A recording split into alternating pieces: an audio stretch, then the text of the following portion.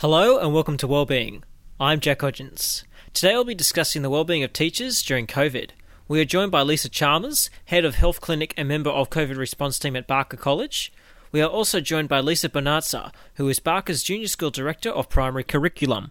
Based in Hornsby, New South Wales, Barker College caters for kindergarten to Year 12 students and has been an educational institution since 1890. Hello Lisa and Lisa, and welcome to the program. Hello Jack, thank you.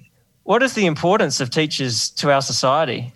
Teachers have a huge role to play. We're educating students to be active life citizens and global participants. So who we mould them to be and share in their moulding today are the adults of the world tomorrow. So it's such an important role. And we actually take on lots of different roles as well, not just as teachers, but as effectively social workers, counsellors, sometimes even nurses, even though we have our lovely school nurses, but lots of different roles really supporting the whole child being developed. What does the other Lisa think? Yeah, I totally endorse what Lisa said. And I think additionally in times like this, we are that extra part of that circle of security for children, that they're uncertain, they're confused, and they need safe people around them to guide them through what's going on in their external world.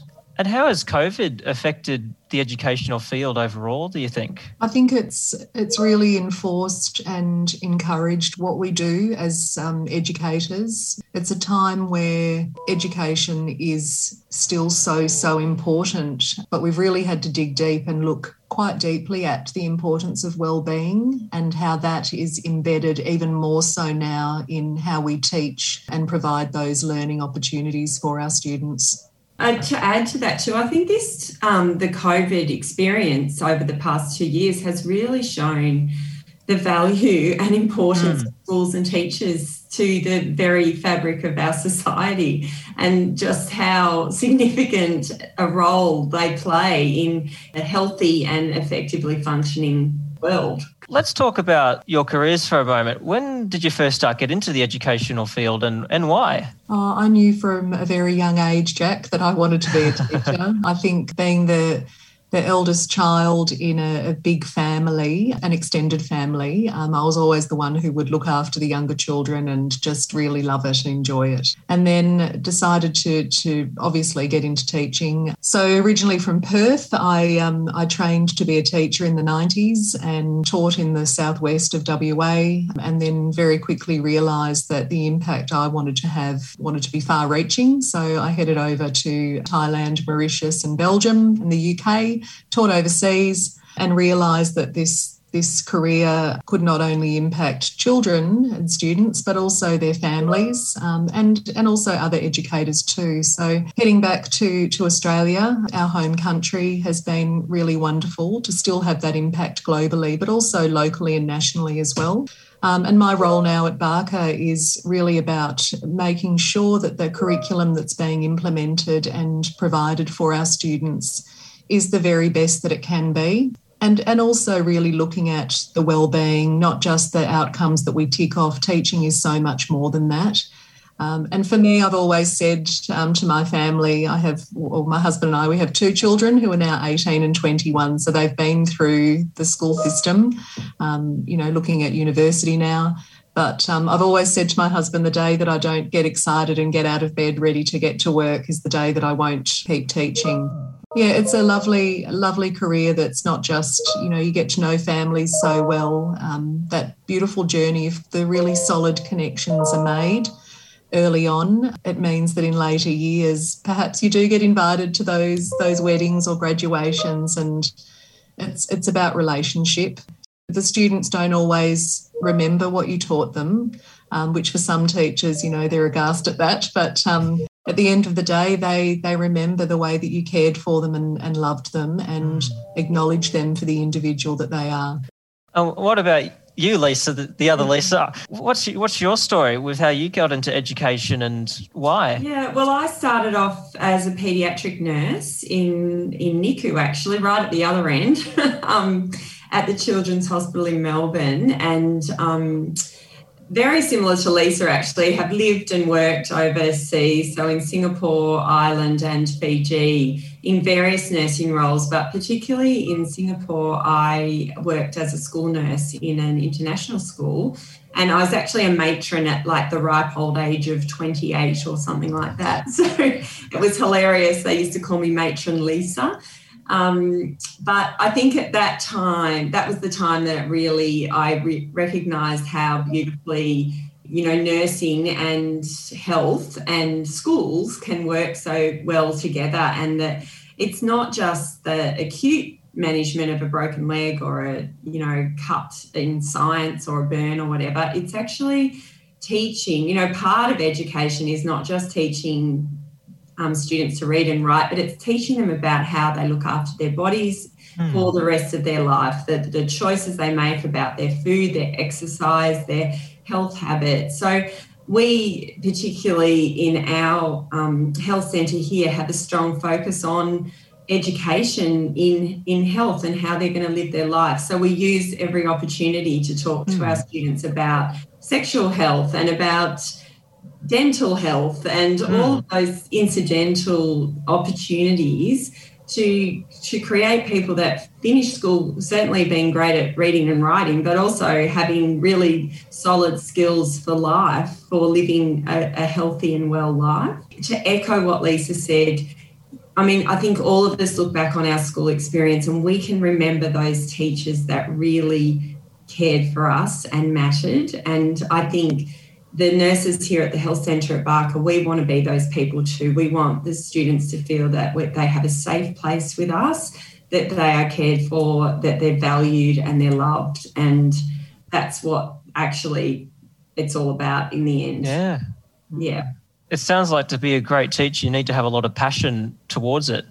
Oh, yes. And we see that and we don't see it sometimes with prac students that come in, and it's a funny thing, working with such passionate people. When they come in, they very quickly realise that they actually need to build that passion or grow it, or perhaps look for something different to do, because you need that passion and empathy and love, all of those things to be a really good teacher. You're listening to Wellbeing, where we are discussing the wellbeing of teachers during COVID. My guests today are Lisa Chalmers and Lisa Bonazza, both teachers from Barker College.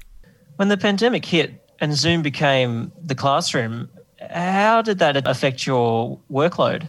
Look, I'll be really honest, but I have to preface what I say, not just about me, but about our teaching staff as well and all of the other staff on campus, that we actually don't want people feeling sorry for us. Hopefully that you've heard that we actually do love our job and we want the best for what we do and what we deliver. But unfortunately, it has meant that the 8:30 start and traditional 3:30, 4 o'clock finish hasn't been existent for a very long time now due to the pandemic. Starting a lot earlier in the morning to make sure that the tech's working, that the plans are ready, that everything that's happening is set up in a way that's going to be very smooth for the students. The minute that we don't have that great connection and engaging significant and relevant activities, we lose them, and we really need to make sure that on-screen time that we have is very precious and we have them engaged. So doing all of that, it's quite easy to turn off the screen at 3 o'clock at the end of the school day. As you're probably hearing, a lot of the planning is actually happening not so much through the day because we're teaching, but into the hours of the evening as well. So, and it's much easier to finish in your classroom, get in your car and head home. It's not so easy to move away from a screen. You really can, teaching has always been one of those careers where there is never an end. You can always be doing more, but particularly now we're really wanting to make sure that it is that quality delivery of what we're doing with our students. So it has impacted greatly also on teachers' wellbeing as well. We've made sure that as a school community, our HR team, we have a COVID safety team as well, looking at some wellbeing activities, not just for the teachers, but also obviously for students. And sometimes the parents are taking on board those as well. We have a great counselling system at school as well, where if we're identifying students that are needing just a bit of extra support, we're able to have them reach out and have those elements brought in as well. So, yeah, we don't want people feeling sorry for us. Parents have been amazing in acknowledging, and they are so thankful.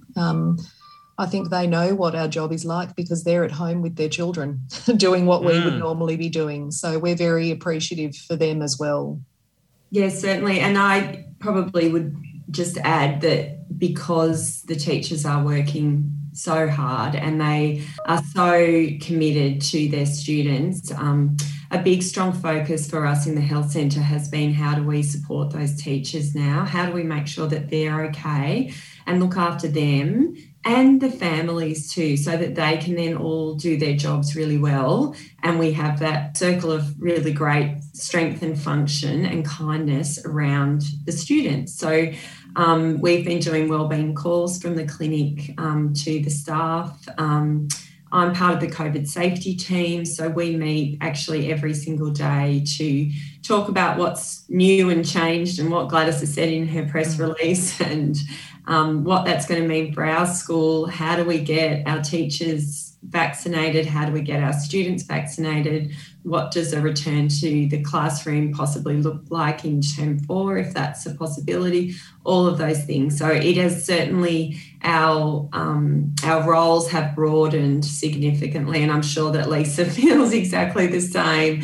But we're trying to ensure that we're encapsulating not just the students, who are very important, but also making sure the teachers are supported and well too, because they've got lives and families and absolutely students that they're also trying to homeschool at home. So it's it's big. As a teacher with Zoom, how did that change your teaching style? Oh, Jack, we've never had to be more creative than ever before in our lives. I think part of that loving nature and relationship focus that we have as teachers, and also to be knowledgeable, we have to be part actress and part actor as well. Now that we're on a screen, we can't go over to the group of students working at a table and interact. We've really had all of our staff really upskill in terms of how to use an online whiteboard, how to access Google Classroom to be able to tap into all of the different students' work as they're working at home. So, with 25 students working at home and one teacher working at their home, the ability that these teachers have using technology to be able to go into 25 different platforms to look at individual work and feedback on it, it's huge. And there's also, of course, always those children who, for some reason, technology at home might not be working very well. So you're not dealing with a class who are coming onto the mat or sitting at their desks straight away. You've got their attention. You've got children coming in 5 or 10 minutes late to lessons and working out how to recap what you've already said in that first 5 or 10 minute slot. You've also got lots of issues where we've also got parents who we as a school believe this is actually okay. Parents are choosing which classes their children go to because they're identifying times when their own children need time off the screen. So that's really healthy and has been really helpful too. But then what do we do in terms of catching those students up who miss those lessons? What are we doing at the end of the year towards reporting and feeding back to parents? And also, what do? We don't know that it's actually the students' work on their own all the time. So sometimes the parents are helping, and that's actually a really good thing too. So we're having higher involvement from parents, which is actually a really positive thing. We're loving that because we are about community, not just at Barker, but all schools. They're about a community where all of us are learners. But certainly using the online platform, we have been very blessed in that we had the one-to-one device system. I don't know how other schools are dealing with not having the technology available. So we have been very blessed in that area where we've been able to use programs and platforms that we've already had established in the school, like Seesaw and Canvas. So we've been able to upload work. Students have been able to really quickly grab it, find it, and then feedback. So it's been a great platform to be able to communicate with each other. And we keep our lines of communication open through the day as well. So even though we're only teaching 4 45-minute lessons a day, those channels for communication for our students, we believe it's really important that we leave those open so they can just send a message at any moment to have that feedback, because that's something that they're really missing. And probably the other aspect, Lisa, is all the extracurricular stuff that is actually still ongoing. Yes. Which has actually just amazed me. So the music department have had the lockdown showdown, and every Wednesday night all the students who play instruments or who sing, or sometimes it's the teachers, get on and do a musical performance that's shared to the school community. We've had quiz nights. We've had a move-a-thon last week where students and staff sent in little shots of them doing their exercise, and it's just been a really, like, to just see the creativity and the innovation. It just amazes me. I just feel incredibly blessed to work with such incredibly creative people. They're amazing. Yeah. And who would have thought that we'd be doing an online disco, you know? So, yes. Little things like that are just making the most out of these opportunities. We could be certainly very upset and down in the dumps about things, but each day as it comes, make the most of it, get the students engaged. Let's not talk to them. I'm very passionate about not telling them about, very open with them, but not to say, oh gosh, we might have another 4 weeks at home. No, let's do today. Let's have the best fun we can have. Let's learn what we're here to do, and see you all tomorrow again at 9 o'clock for check-in. It's keeping that upbeat, and that helps us too, I think. Yeah. It does. And the parents' involvement in all of this has been pretty significant too, which is really lovely. Yes. I wonder sometimes if it's drawn in families that wouldn't normally be as involved, and vice versa perhaps. So, I mean, it's hard to know. But Is there any changes that happened during COVID that have actually been a great change for the teaching, for the role of teaching? All right, let's look at something positive. Really, as teachers, we have, in terms of curriculum, we have a lot of things. It's a very sometimes overloaded or crowded curriculum with lots of things to do. I suppose COVID has really made us step back and look at, so NESA, our governing body in New South Wales for teaching and learning, have actually said that during COVID, the head of school, the principal, can decide what is to be taught and what is to be reported on. And as a school, we've identified, of course, the literacy and numeracy as the key areas that we focus on. So although lots of people all around the world might think that that's an area, because the children aren't face-to-face, they're going to fall back, they're not going to fall back. If anything, they may stay where they are, but they won't go back. Everything that they've learnt, they will retain. But they actually will move forward, because every day that's a focus, the literacy and the numeracy. We're encouraging them to read. Some of the other specialist areas like the art, the music, although they're a fabulous contributor to wellbeing for those students that really love those subject areas, they have become more of a choice as well. So it has taken back in terms of what the necessary outcomes are that we're delivering. So that's sort of been the focus for us, just making sure that those basic skills have continued, and then all of those opportunities have been maintained if children would like to opt into those. And we've always said, give it a go. It's not always going to be easy at home. If you're finding it challenging and you need to reach out. If you're unable to do something for whatever reason, whether it's a wellbeing, something else is going on at home, it's actually okay. It's actually okay. And I think for school nurses, COVID's really meant that the value of having a nurse at school has really been shown. That schools who have had school nurses, the school nurses have really been brought to the table as far as planning and considering all the aspects of health and wellbeing for the whole school.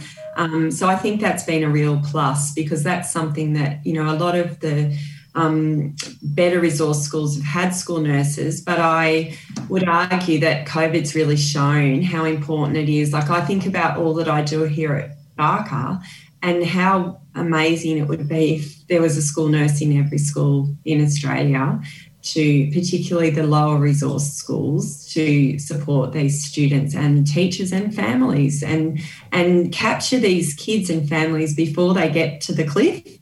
From my public health hat, really having that collaboration of education for the lifespan. Yeah. You're listening to Wellbeing, where we are discussing the wellbeing of teachers during COVID. My guests today are Lisa Chalmers and Lisa Bonazza, both teachers from Barker College. What could be done to make things better for all in the teaching profession during this time? Well, it'd be great to be back at school, but at the same time, we need to be really careful in our thinking about that. Not just from a government level, but also from a school level as well. Lisa and her team have been quite outstanding in facilitating the vaccination of staff as well with the local clinic, which has been amazing. But I think in terms of making teachers constantly know and be reaffirmed that they're doing a great job, which they are, they're doing the very best that they can under these circumstances. And just to keep, maintaining their well-being, and if they're having a day where they're needing some extra support, just to reach out, have that really open communication within the school community to do that. And I think also, as I said before, the parents have been so appreciative of all the work and acknowledging all of the work that has been done. Yes, it's hard. Teachers would love it another way, but they're dealing with it. They are passionate about their jobs and what they're doing, and they know that there will be hopefully a day when we are able to return to school soon and do that. I think teachers being teachers as well, they've been thinking a lot about the children and their well-being.